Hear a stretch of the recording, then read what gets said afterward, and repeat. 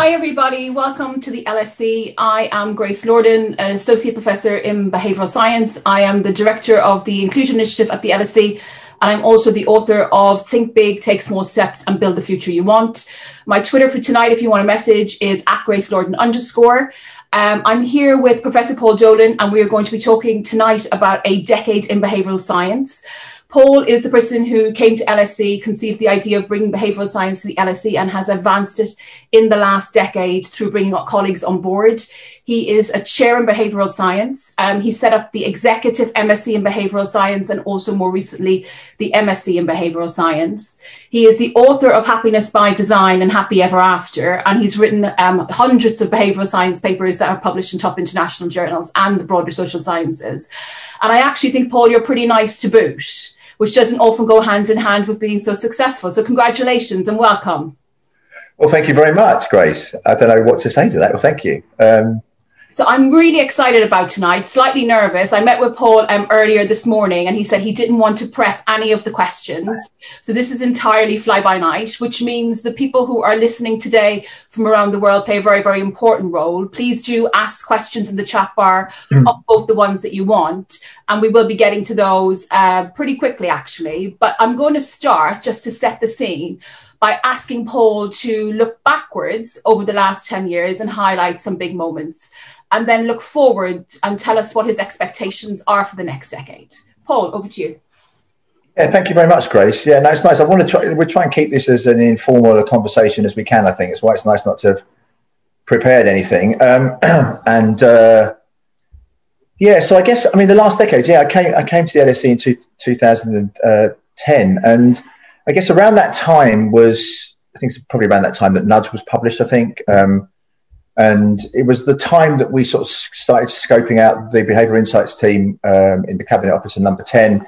And there was a real appetite for behavioural science, I think, in public policy.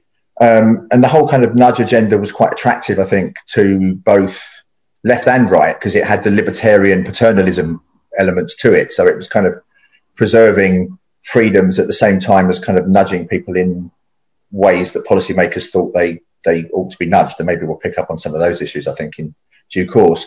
But so it was a coalescence of, I think, a political interest, public policy making. Gus O'Donnell was Cabinet Secretary in the UK at that time. He has always shown a very keen appetite in behavioural science and how it can be applied to policy making. So it was a kind of sweet spot, I think, for getting behavioural science applied into policy. We wrote the Mindspace report that then has been kind of used quite widely in policy making and increasingly in the corporate sector, I suppose. So the last decade, at sort of at least at the LSE, has been a capacity building agenda, I think, to get more people interested and more people trained in it. You mentioned that EMSC, that was an opportunity to develop capacity in behavioural science quickly by training sort of middle and senior executives to apply those insights more rigorously in their organisations and institutions. And we've seen, I think, an increase in the use of behavioural science in the private sector, in the public sector, across NGOs. So it's kind of sort of galvanised interest in how you can understand and change people's behaviour in a more rigorous and scientific way. So I guess that's been a reflection on the last decade. It's just been kind of more of it, I suppose. We'll kind of get maybe into some of the more scientific and research-based questions in due course, I would imagine. But that's certainly been what's happened over the last 10 years. And really that, from a disciplinary perspective, has been mostly, although not exclusively, the sort of interface of economics and psychology, I suppose. It's been a sort of coming together of those disciplines. Kahneman's Nobel Prize is a sort of example of applying, psychological insights to economic decisions. Thaler obviously won the Nobel Prize a couple of years ago as well.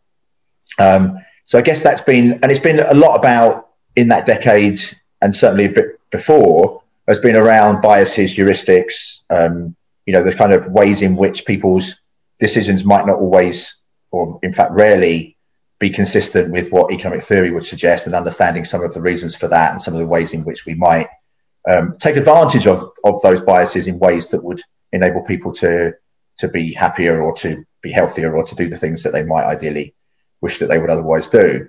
I think the next decade is probably going to be more about this, I guess, the involvement of other disciplines in behavioural science. I mean, LSE is obviously a good place for social science, and we're starting to see some of that come through with collaborations and interest across disciplines that are all really about understanding and changing behaviour, but might not badge themselves as such. So in anthropology and sociology, and in understanding, I guess, cultures as well as context, right? So I think that's really important, placing human behaviour in its proper cultural space and place, as well as the context within which it's located. So social psych obviously has a significant contribution to make there, but then also I think maybe collaborations and research programs and policy impact with natural sciences and basic sciences. So I'm thinking of biology, physiological associations with psychological behavioral insights. I'm thinking of maybe also data science as well, which is a kind of big part of what the next decade looks like. So I think we're going to see a coming together of different disciplines to address behavioural problems that apply to decision making at very local contextual levels through to systemic, institutional and cultural levels. I think that would be what I would imagine is going to happen in the next decade. If we think about kind of some of the things that you just said, so if we focus on adaptation for a second and kind of moving forward into the next 10 years, I think if we look at the literature that's at the intersection of psychology and economics, it often seems that behavioural scientists are quantifying interventions early, but not necessarily in the medium and the long run. And when you were talking about data scientists, is that what you have in mind, that we're going to be able to move to models where we're looking at interventions and tracking their success, not just in the moment or 1 week or 1 month later, actually going much longer into the future? Yeah, I think so. There is a temporal, there will be a temporal dimension to that as we broaden out not just our understanding within a moment, but into the longer term. I mean, one of my own, with other colleagues at the LSE, one of my own main research interests over this last decade has been looking at spillover effects of how one behaviour, leads to consequent changes in other behaviours, sometimes in the same domain, often across different areas, and no single behaviour sits in a vacuum. So that is certainly an area that will be advanced. I think one of the reasons, it's not surprising that behavioural science would have started, or at least a lot of the interventions would have started with easily quantifiable, quite temporally located behaviours, right? Where you could see and observe the change quite quickly, and that would then kind of galvanise interest in why people would be interested in your evidence and in your interventions. I think it has potentially led us to not focus on some of the bigger issues and the bigger behaviour change. So, you think about behaviours in relation to obesity, for example, which is a series, which is lots of behaviours over a long time. Is that I think that's where I think that the understanding of the other disciplines that would be brought to economic and psychological decisions, or the interface of biases and heuristics, will enable us to be able to paint a more complete picture of how an individual's behaviour and how institutional behaviours and how societal behaviours are located in a temporal space, so accounting for those longer term spillover effects. Because one of the things we have found, Matteo Galizia and I, when we first started looking at spillovers, was wherever you look for them, you found them. That whenever anybody did one thing, it made them much more or less likely to do something else that followed. So we see it in diet and eating behaviours. People will often exercise a tiny bit so they can eat quite a lot more later. And actually, some of our work, that's exactly what we found. So accounting for the full richness of an individual's behaviour over the entire lifetime, ideally, is sort of where we're going. And maybe some of the data science methods and techniques can enable us to do that more cheaply, at least. Can I get your reaction? So kind of when I look at the behavioural science literature, one thing that stands out to me is that when we repeat things in the lab, very often effects are diminished, or indeed if we do them with populations that get to learn by doing, very often effects are diminished. And where they still stand strong is when we're making these kind of one-shot decisions, like choosing a mortgage or doing something that's really, really complicated. And if you were to take the economist view of it, because economists have written about choice under uncertainty a lot, if you take the economist view, a lot of this are information problems. So can some of what we're seeing with biases, I guess what I'm asking is, can that be worn away by learning by doing? And for the second group of things, can we get a lot of leverage out of the messenger effect, which you wrote about in Mindspace, about how we actually convey information and who conveys information in order to make those choices that we have to do infrequently much easier for us? I wish we'd had a chance to speak about some of these questions before. So I think, I'm always going to, whenever I get a tough question, I always revert back to my context matters line that all my students know that I say a lot, which is, context matters, that the environment within which a decision is made is going to be critical to our understanding of that decision. And since context matters so much, you take an individual or an action out of the context, move it somewhere else, you get a very different effect. And so part of the replication crisis might actually just be a manifestation of that to some degree, is that you're seemingly on the face of it replicating an environment, but there's something about that context that changes that makes it different. And so you get different set of results across contexts. To speak to the economist's challenge, I think to some degree, like everything, it's kind of half right, half wrong. I think in one sense, if you provide people with sufficient incentives and there's sufficient opportunities to learn, then behaviour will change in line with the direction of the incentives. But not always and everywhere. And so, a really nice example that everyone will be familiar with is the number of times that they've bought more food for the next week when they're hungry. Now, there are interventions that you can engage in that would make that less likely. You take a shopping list with you and it makes you stick more likely to what you intend to buy. But we've all been hungry many times. We've all shopped many times. Yeah. And yet we'll all still succumb to the bias of buying more food for next week when we're feeling hungry. So there is a sense in which we do learn and update, but not always and everywhere. And I think it speaks, we've been talking for, it feels like a while now. Hopefully it doesn't feel like that long for everyone listening, but that we would have to have a conversation about the well-being consequences, the well-being feedback in particular that people get from their actions. Because, a lot of nothing that we do, well, I'm going to make this claim boldly, nothing that we do that we stick with for any period of time is unambiguously bad for us. There must be something in it that makes us feel good. There might be not learning in the way that we might look at that behaviour from the outside. There might not be learning in the way that we think we're giving people more and better information and education about the craziness of their actions. But there is always feedback that makes something feel good. I mean, we might be crazy, but we're not that crazy. We'll never continue to pursue something that has no benefit in it whatsoever. So even addictive behaviours that on the face of it, or even when we might reflect on them afterwards, we wish we hadn't done them, there's still benefit that comes in the moment, the hit that we get.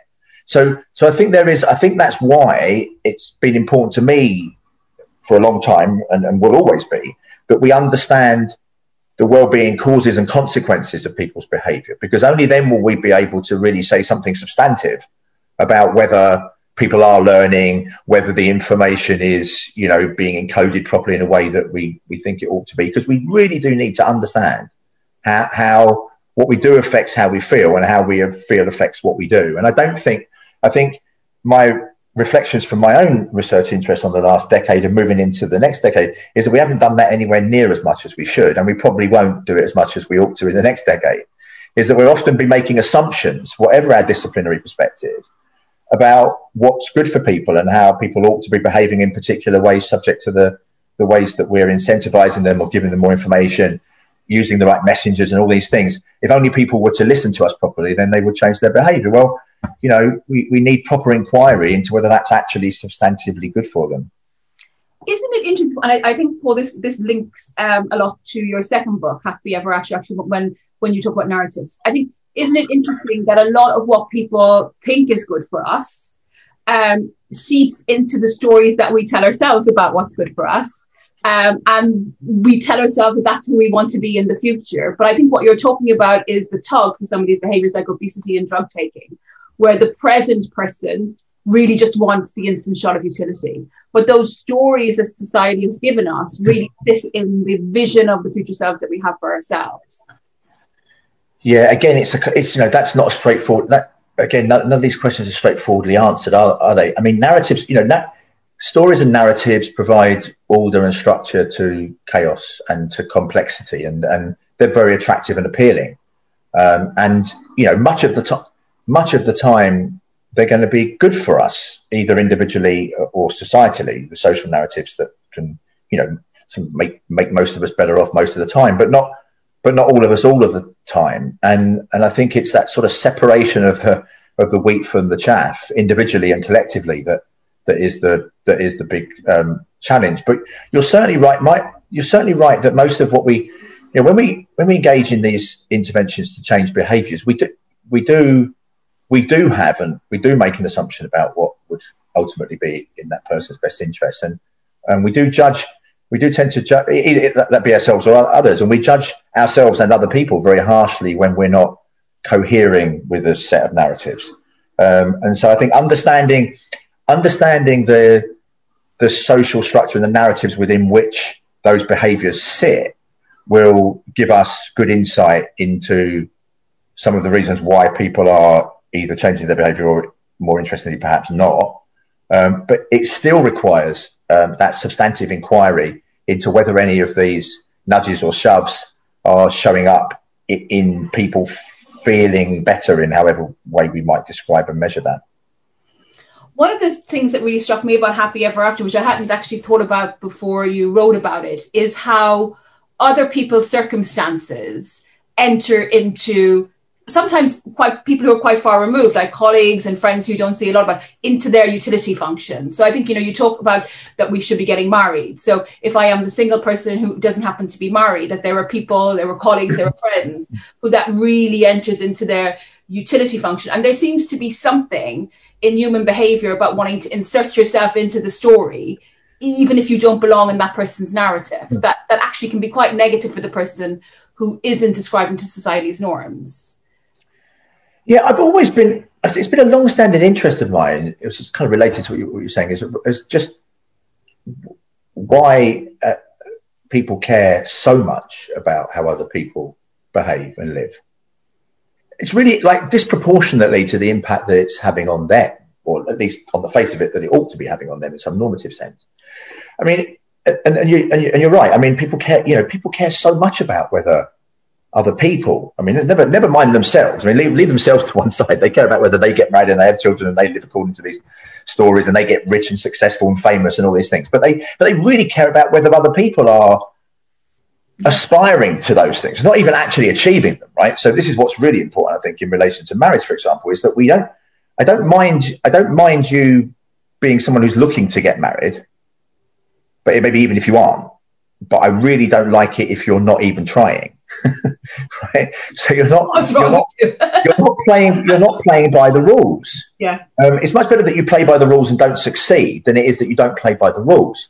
And that is interesting. And there are good reasons. There are good reasons why we might have some of these stories. And of course, it as I say, it does provide structure and order, but it also provides societal order and structure, and so it gives us something to cling to, particularly at times of crisis, right? So when everything else is going to hell in a handcart, at least we've got marriage, right? So it's kind of, it sort of gives you some ballast to a ship that might be failing around or sinking or something. But it does, and this plays into the behavioural science interventions. I will come back to thinking about interventions, because there is a degree to which we are paternalistic and we care about other people's welfare, and I might want to nudge you in the direction that makes it more likely that you, I don't know, are more future oriented, for example, right? That's one that we care a lot about in the behavioural sciences, and a lot across different, trying to make people care more about their future selves. You mentioned it earlier, yep. Yourself, and part of that is because we care, but I wonder also part of it is because well, listen, I'm damn patient, so you better be as well, right? I can't have you going off and enjoying yourself and having loads of fun, because I've managed to restrain myself. I've managed to constrain myself. I've managed to play by the rules, and I can't have you going off and making me feel jealous for not being able to do that myself, because I'm constrained by, social expectations. So I'm really interested in sort of unpicking some of how much what we might prescribe about other people's behaviour is driven by our own, desires to actually be like that, if only we could. To act out in them. And I guess kind of what you touched on as well on when we speak about narratives, if we think about people working together who come from different backgrounds, who have different life perspectives. Yeah. There will be a dominant group probably in that situation who set social norms. And again, I think in Happy Ever After, you speak a bit about this, where you talk about people who come from working class backgrounds who end up working in professional careers, where up to very, very recently, there hasn't been too much representation of people from working class backgrounds. Do you want to say a bit about where you think that research could go? Because it feels to me, because I'm interested in inclusion, so it feels to me that if we have inclusive organisations, we really need to unpick, firstly, who's setting the social norms, and whether or not they have actually a right to set those social norms and ask people to live up to whatever their expectations are. Yeah, I think that's a really good. I know that you're particularly interested in that in the inclusion initiative, and I don't know that there's any simple answers to this. I do know that I do sense that in our actually think you can even think about this in relation to COVID responses. We haven't touched on this yet, but I'm concerned. I've made this point on various occasions in events that we've had about groupthink that has been developed around the policy responses, and I'm surprised that there's as much consensus as there is about what we ought to be doing, given the inherent uncertainty that we face in the environment, and that must come to some large degree from a lack of diversity of perspective in the decision-making process, in that all of the decision makers and advisors come from a particular age group. They come with a particular risk posture. They come with a particular cost and benefits that will be experienced from particular measures.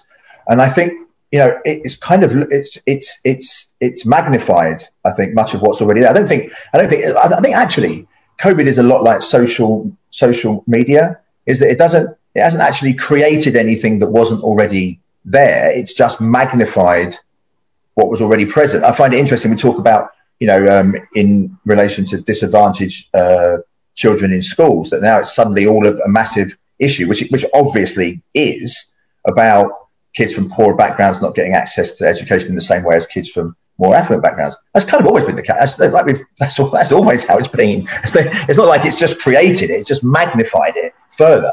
So maybe it's sort of shone a light on some of these issues that we should have been considering much more fully before.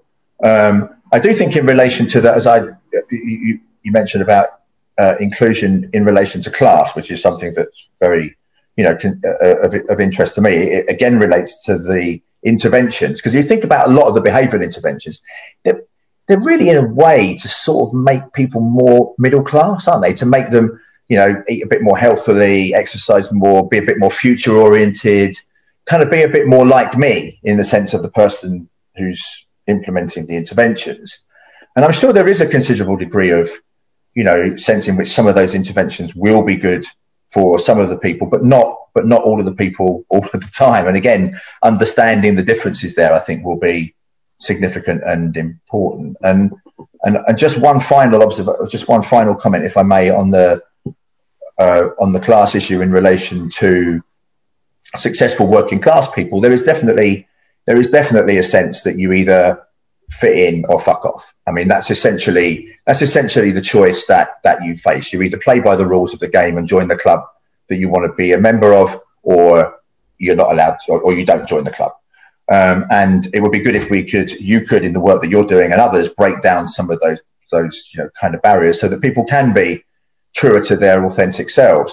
But at the same time, this isn't a but, it's and at the same time, being more respectful and affording status to those people who aren't successful, working class or other people, who are doing jobs that have high social value, which we've seen through the pandemic lots of key workers whose jobs are not very well paid, but they are important jobs that society requires. And for us to be able to afford higher status to those jobs, if we can't always afford to pay them more money, and that I think brings us to a discussion. I'll just say this as one final reflection. I thought it was always going to be my final point, so I make my final point. The final point about the role of agency in this, because I think that we know that as a narrative, luck is a horrible narrative. It has no agency, it has no control, it has no order, it has no structure, and randomness is a horrible story. We can't tell a story about randomness, and so much of what happens to us in our lives is a function of randomness and luck. And I think to some large degree, although of course policymakers have had some significant impact on what's happened during the pandemic, there is a sense in which some of what's happened across countries and stuff has been due to good and bad luck. But we can't really say that, because that's not giving agency to it properly. And I think we just need a little bit more, maybe a bit more circumspection, not just at the individual level, but I think also at the societal and policy level, about the role that randomness plays. I'm kind of coming to that conclusion a little bit in the policy responses to COVID.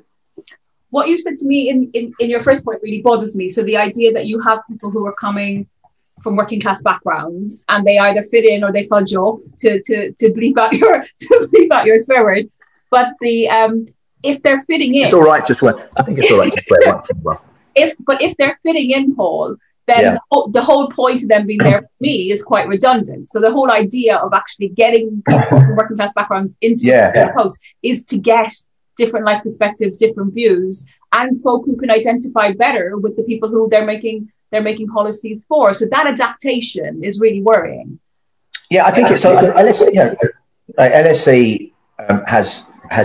is quite rightly proud of its widening participation programme, where it's managed to get high numbers of kids from working class backgrounds into universities compared to other Russell Group universities, and that's great.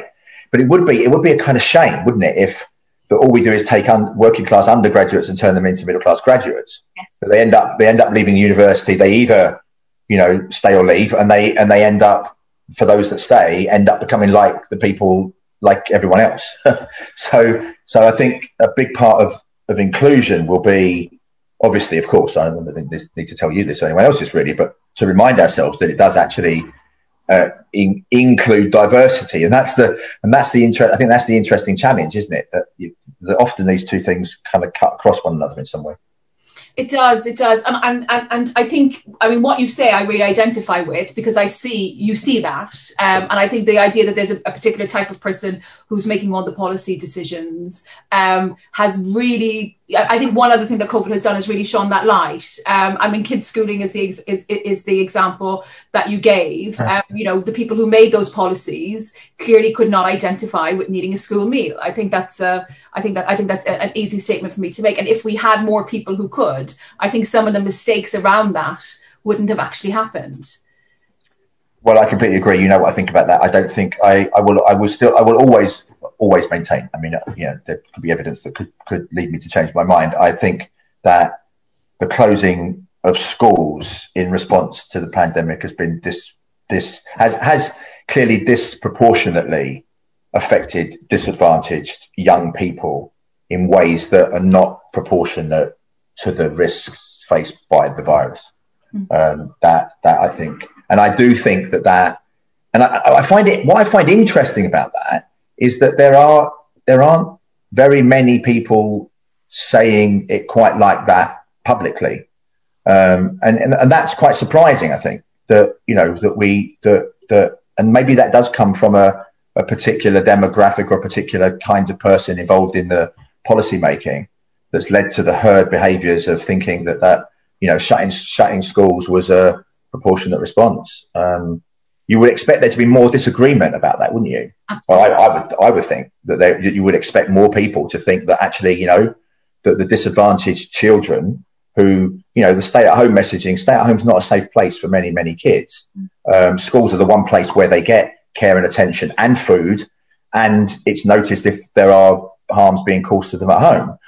You've wiped away that whole layer of support in response to a pandemic that is dangerous, that is killing people. But thankfully, the one thankful upside of the pandemic or of this particular virus is that it isn't a virus that affects many children very much. And so our responses have kind of been a very clear intergenerational transfer. That it's interesting that there isn't more discussion and conversation of that. And it's almost certainly the case that the lack of diversity in the decision-making process and the lack of perspectives that are involved in the decisions have almost certainly led to those outcomes. Thank you, Paul. I can see that you have a lot of questions. So I'm going to start with the most popular from Vanessa, who's interested to hear what you think is a problem that has been fairly unexplored by behavioural scientists, but has the potential to give high impact change. Yeah, so I think it's a good question. I think if we think about what are the major challenges? I guess the kind of wicked kind of problems are ones that we're going to be facing. If it's not a pandemic, it'll be some other some sort of health or financial crisis or a social crisis that's going to emerge in ways that we can't predict with any degree of probability. At least we can't attach probability to these uncertain events. And how prepared are we in being able to deal with a future pandemic? Maybe one that is much more risky to young people, for example. Yeah. What would we do? How would we respond to that?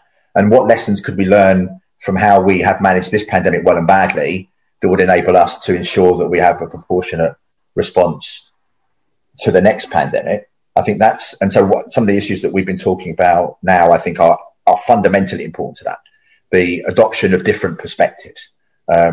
We've heard a lot about following the science. We should be following the science and the social science. Social scientists need to be playing a much, much, much more prominent role in thinking about how to respond to what is not just a health crisis, has been a health, economic and social crisis. And so ensuring that you have those different perspectives properly represented, that you have people with different sets of experiences and understandings. I agree. I really fully think that, had anyone making the decisions known what the lives of vulnerable children being taken out of school would be like, then there may have been different ways in which we have dealt with the pandemic. So that is definitely lessons. Climate change, I guess that's got to be, high on the list. It's one of the most difficult behavioural challenges, isn't it? Because a lot of the costs that we observe from our behaviours in relation to climate change are ones downstream. They're not ones that we're directly observing in front of us now. And whilst we might all say that we care about the future and that we don't actually that much in our current behaviours, they're very much more currently contemporaneously located. So getting people to think about the longer term consequences is really difficult, if not impossible. So maybe we should be framing some of those climate change mitigation and adaptation policies in terms of contemporaneous costs and benefits. I think that's going to be a more effective set of behavioural interventions than trying to get people to think long term, which they only do when you're thinking about it, not when you're living your life day to day. So I think climate change is clearly one where we can be doing more. But I think in those issues, wicked problems, climate change, other big problems and challenges, there is really a need for the regulatory and legislative process, as well as the behavioural kind of nudges that we might use, or understanding a more deeper understanding of the narratives that people might bring to particular decisions. I think there is a role for understanding how to use legislation and regulation better. So when you say that there's a role for understanding how to use legislation better, is that something that you see behavioural scientists working on more in the future, kind of moving away from the lab towards thinking about policy levers in these kind of natural experiment environments? Yeah, natural experiments have not been. I mean, they've been more used by economists, haven't they, than they have by psychologists. Haven't really been using natural experiments that much. I think generally natural experiments haven't been sort of taken advantage of as much as you might expect them to. I think that's definitely, and kind of the involvement of legal scholars and practitioners in some of these, and addressing some of these bigger behavioural challenges that won't be only about, or even if about, a little nudge here and there. There'll be a bigger conversation. And I suppose it sort of does relate back to, like when I wrote Happiness by Design, it is more in keep. It's not a self-help book. It's clearly not a self-help book, but it's in that genre of kind of what you can do for yourself in order to be happier. But Happy Ever After is really about swimming against the tide of social narratives and expectations. You can't do all of this. You can't do any of this. You can't do much of it alone. It requires a joined up approach to addressing some of the barriers and obstacles that might sit in the way of you being individually happier. And I think analogously with addressing any of the big challenges, it's not just about what individual behavior we can change in order to affect a particular outcome, but what conversations we ought to be having with each other collectively, societally, about some of these problems. And obviously we're talking today as Joe Biden is inaugurated, I think, aren't we? Pretty much now. And that reminds me of the polarization of a lot of discourse. What we need to address any of the big challenges that we're going to face in the future is a humility and an appreciation and understanding that other people can see the world differently to us. Go on. I think this, Paul, is something that I've bumped up actually, both talking to you in events like this and privately, is the role of beliefs. So if I was to pick a topic, when we talk about kind of welfare, cost-consequence models, those costs and benefits come around because usually we need people to act in a certain way, and we act in a certain way kind of given our beliefs. So I think if I was to kind of think about the next 10 years going forward, given what you just said, I think behavioural scientists need to really take seriously studying beliefs and also answer the question, is it okay for us to try to change people's beliefs? Because in some ways, should we leave people with the beliefs that they have, or should we be trying to change them in the direction that society wants, and who determines that direction? Yeah, it's interesting that in the regression equations that I'm familiar with in happiness research, one of the biggest, I think the big thing missing would be people's tastes and preferences. But you'd want to know, like, when people talk about, whether marriage makes people happier or whether kids make people happier, you don't know whether for that individual that is something that's in their preference function, that's in their taste, that's something that they would want or not want. That if you knew that, then you would have a better case for making causal inference, from some of these data, which we can't really make very much causal inference from most of them. So definitely understanding of the differences across people, measured in all sorts of ways, as it will be important. But I want to emphasize this point about whatever your beliefs are and however strongly you hold them, someone else is entitled to have a different belief and hold that just as strongly as you are. And I do think that we need that humility. We don't need it. We don't necessarily need it individually, but we do need it collectively. We need processes, democratic processes, institutions, maybe in organizations, and some of the work that you might be doing in the workplace, to bring together different perspectives in a way that's not even always about finding a consensus and a middle ground through them, but just as a first order condition, getting people to accept that other people can see things differently. I think that's the step that we kind of seem to sort of lost sight of a bit, I think. And I think, Paul, even if you move to a simple place where we hear everyone's perspective and whoever is in charge makes the decision, if they write down those perspectives and if they self-reflect a year later after things have changed and they look to see whose perspective probably could have got you in the right direction if things have gone wrong, I think there's learning in that.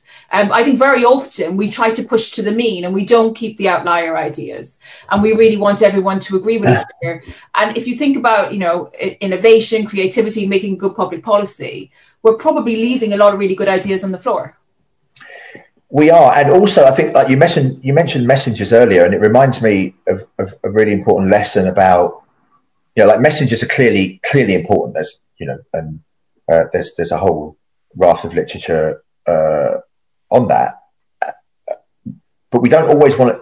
We sometimes need to listen to the message and not just the messenger, because we've reached the point where it's almost the case where I don't know whether I believe what you're saying or not until I know who's saying it. So I'm thinking of maybe in relation to the free school meals, because that comes that we were talking about kids just now, is that the strong case for the government providing free school meals in the holidays originally came from Henry Dimbleby, I think, who was CEO of Lyon, an old Etonian, posh public school boy who made the case. And a lot of people ridiculed that. What does he know about poor kids? Marcus Rashford retweets Henry Dimbleby's report and work, and everyone's then suddenly in favour of free school meals, as they quite rightly ought to be, as Marcus has done an amazing job. But it took Marcus Rashford to do it before we listened, and we need to sometimes step back from messengers and just think: is what is being said making sense? Is that something that we ought to be doing? Not just people jump immediately on the bandwagon of this person is a good person. It's almost like in the psychotherapy literature, which my wife works in, this area she works in, it's called splitting. It's like what children do. It's this very idea, like our son does it a lot still. He's 11. It's like, is this person good? Is this person bad? It's this kind of sort of unambiguous sense in which a particular position or a particular person has complete merit and the opposite person or view has no merit. And as we ought to know when we grow up, as he will hopefully learn as he gets older, is that there's ambivalence, considerable ambivalence across most things, including people, including positions, and recognizing and appreciating that ambivalence is going to be, it's just fundamentally important for us to have a well-functioning society. I think, and I'll go back to questions in a second, but what you said really strikes with me the importance of the standing ovation model now. So this idea that we have these people, and whenever they stand up, everyone stands up after them, regardless of what they're saying. And I was watching quite recently this documentary by Martin Scorsese on Netflix by Fran Lebowitz, and she's kind of reflecting on New York, and she's really talking about information overload, that we can now say what's on our mind 24 hours a day, really, really, very, very quick access.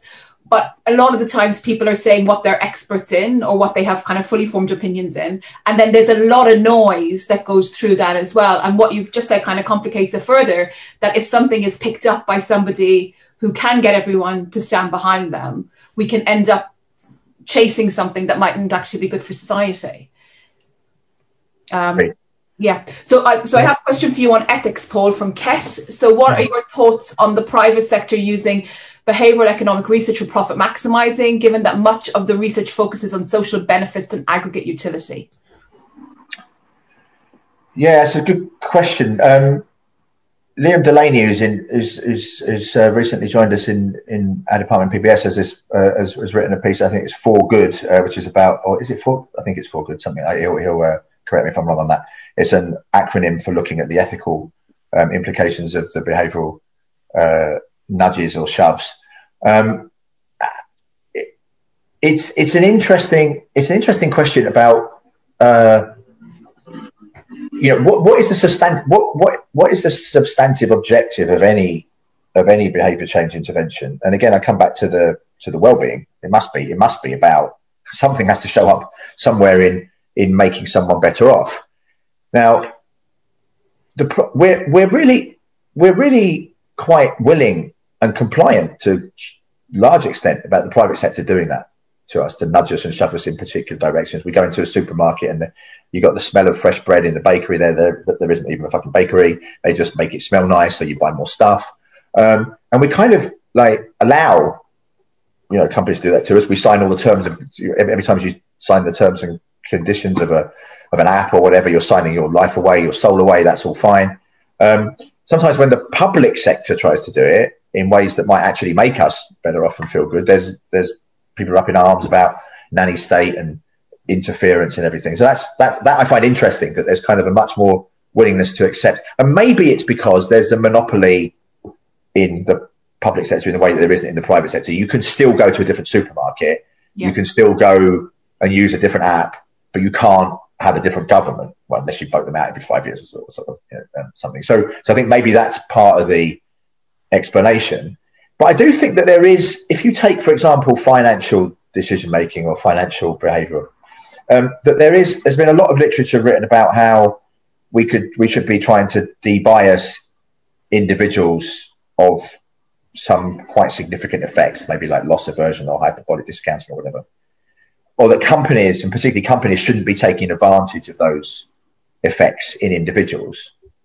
What we might as well do, other than maybe it's alternatively do, is have a conversation about where the win-win interventions and products and services might be. That is, thinking about products and services that will both be welfare enhancing for the individual and enable the companies to make a profit.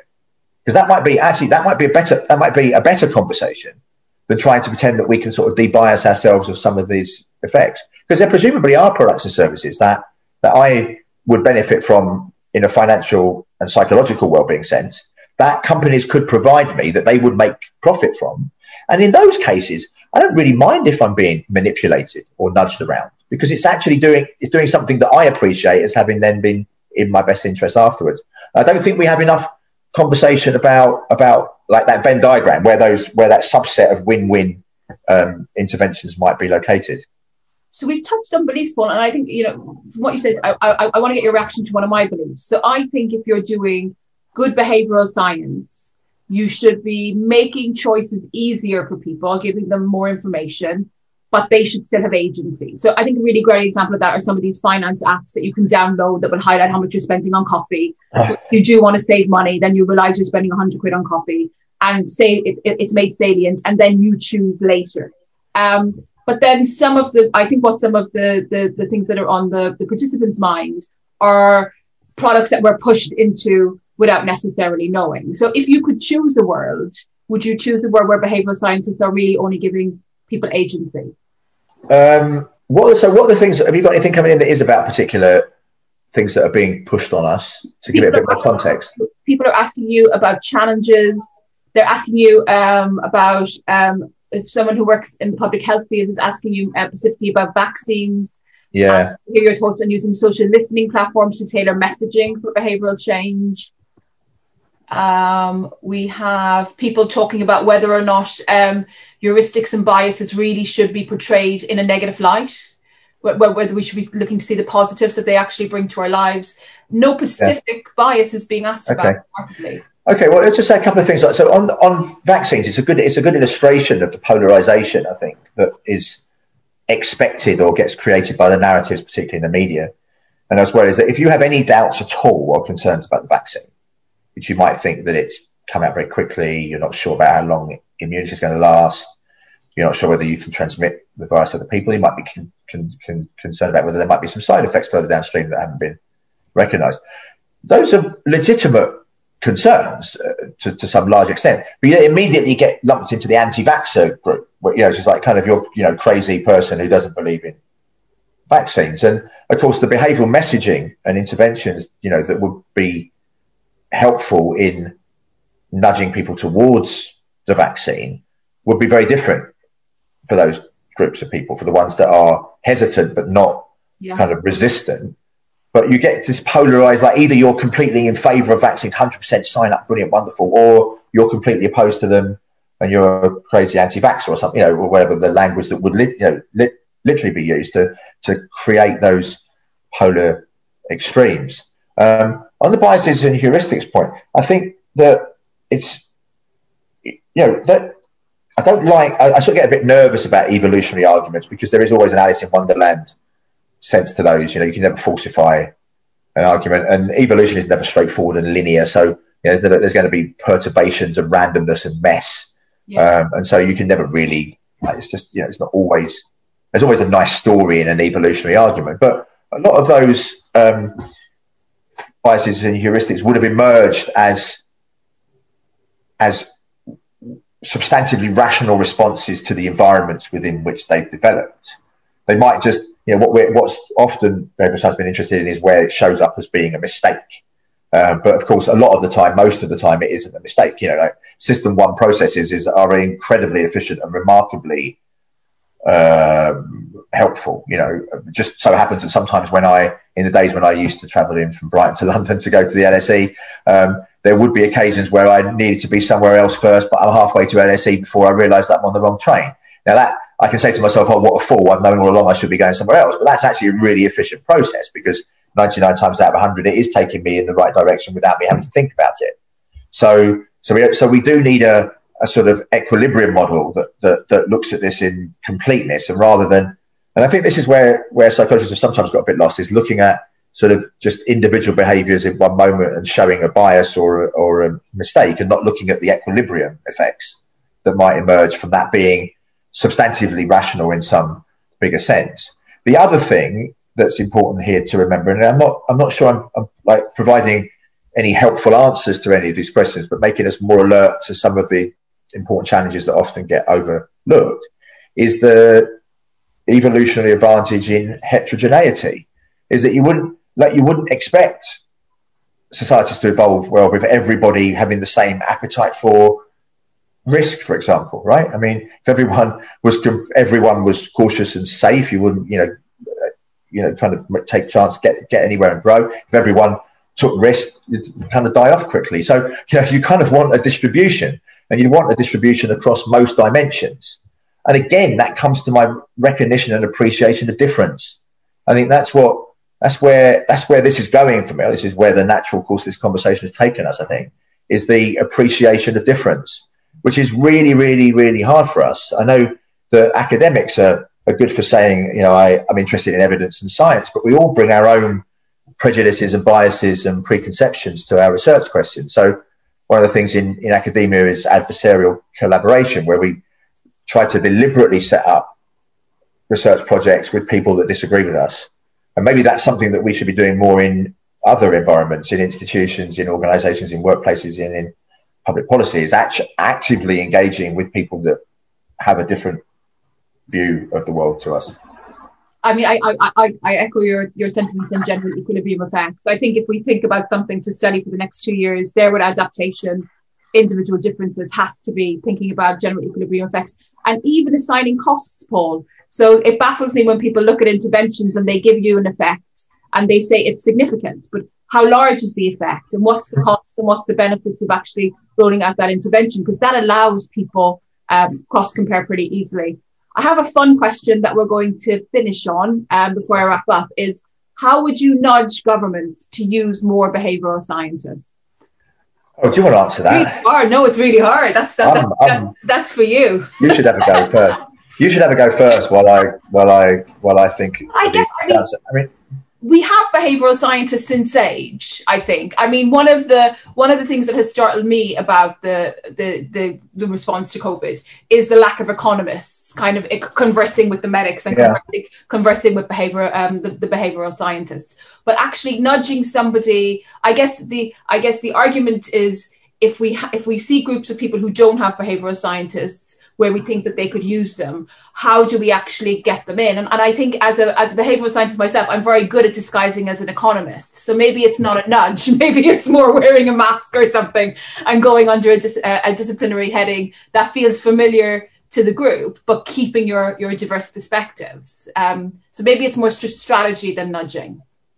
Yeah, it's certainly true that there are health psychologists in Sage. I think it would be, and there has been a lack of economists in. It doesn't necessarily have to be in Sage, which is advising on a particular set of responses, but the more complete policy understanding and the implications of particular policies and measures is very much within the remit of a welfare economist. I mean, that's what welfare economists are trained. That's what I was trained to think about: is opportunity cost trade-offs, the intensive and extensive margin. All these things that haven't played through, it seems to me, from the outside very much into policy discussions. And whether more behaviour, I think it maybe comes back. I think we would sort of loop some of this back round to our original opening discussion, which is to have behavioural science as a much broader church of disciplines and perspectives, and maybe that's what we would have had what we should have as we move forward into wicked problems and other challenges that we're going to face, climate change and elsewhere, is to have those perspectives that are from anthropology, from sociology. They're behavioural scientists because they're interested in understanding and changing behaviour, but they're bringing a different set of perspectives and experiences to bear on the questions, which broadens us out from health psychologists, which have been the main focus of interest in this current pandemic. So we had a question that really asked about whether or not places like TikTok, Facebook are ahead of behavioural scientists in research with respect to a lot of aspects. And I really feel the biggest collaborations that we can do at this point are with organizations who have data, who have ideas, and who are speedy, who can kind of give us the kind of speed that academics don't necessarily have. And I think that there's a comparative advantage to that. What do you think about that, Paul? I think that's a good idea. I mean, you know, those tech giants are really good at behavioural science. I mean, well, at engaging people in behaviours that are addictive, that are not, you know, that in spite of the fact that there's going to be some well-being feedback that makes you feel good for doing something substantively, you know, people often feel a lot worse off when they're engaged in some of these technologies, especially for long periods of time. And I think one of the barriers to that, I think, is like these narratives play out is that, and this is of course not all academics, but some academics have this really deep suspicion of the private sector and the idea that anyone who's working in the private sector is just only about making money, and you know, we should stay away from them. And of course, as anyone knows, there are very good people and very bad people working in both public and private sectors. But most people are to some degree motivated by purpose. Obviously, that's a big, you know, happiness interest of mine. Most people don't want to be doing things that they don't feel are worthwhile, and that worthwhileness does play out, even if it's a narrative they tell themselves, into doing something that's good. So I think a collaboration between the many people who feel like they have jobs or something where they are making a contribution, would be effective. But I think it's one of the barriers to us working with organisations like Facebook and other places is that they're not. We shouldn't be working with them because they're nasty companies. Of course, there are, you know, so sometimes they are, and some people in them are. But there is an opportunity for us to learn from one another and to co-create some of our understanding. No, I agree with that. So, Paul, what I'm going to do is I'm going to sum up the themes for the future, and I'm going to give you the last words. Maybe you can think about if I've missed something, or if there's something that you wanted to say that you didn't get to say. So thank you, everybody, for coming this evening. I think Paul and I know how precious time is. It's a resource that can't be replenished. So we're really happy that you took this time to be with us this evening. There's a lot of questions on the MSc and the EMSc and content. Do reach out to one of us or the other of us on Twitter, and we'll get you connected with the right person in the department. Tonight, when we were looking forwards, we talked about the importance of thinking about adaptation. So not just looking at short run effects, but looking at these long run effects. We talked about the importance of looking at the general equilibrium effects, and also looking at individual differences, and not just how interventions differ across individuals in society, but the value that different perspectives can actually bring to conversations. So thank you very much for your time, and I will pass you over to Paul for last words. Thanks, everyone. No, thank you, Grace. I don't really think there's anything further to add. I really genuinely appreciate everyone. You know, still, even though we've done a few of these events in various ways over the last 10 months, and maybe we'll have a few more of them to come, it's still very odd, isn't it, to be in an environment where you can see these large numbers of participants and you can't see any of them and you have no idea. I'd love the energy. I would love to be in. We'll get there. We'll get there soon. We will. And it's just, but it is, I am genuinely appreciative and grateful for people joining us, listening to us, and hopefully taking away some of the, you know, one of the things that I try to do when I'm teaching is to just interest people in stuff, right? And again, you haven't got to agree with everything I say. You know, it's about galvanizing an interest, or maybe sparking off something that might make you do something a bit differently, but at worst, at best, make you think a little bit differently about something. I think that's what our roles are, is to sort of challenge and prod and, you know, just get people just to reflect on things a little more or differently. And if we've managed to achieve that in this last hour, then we've done a good job. And just thank you, everyone, for joining. I agree.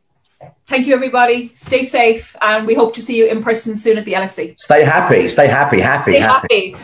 healthy, and safe. Bye. Happy and safe. See you, Paul. Thank you so much. Thank you.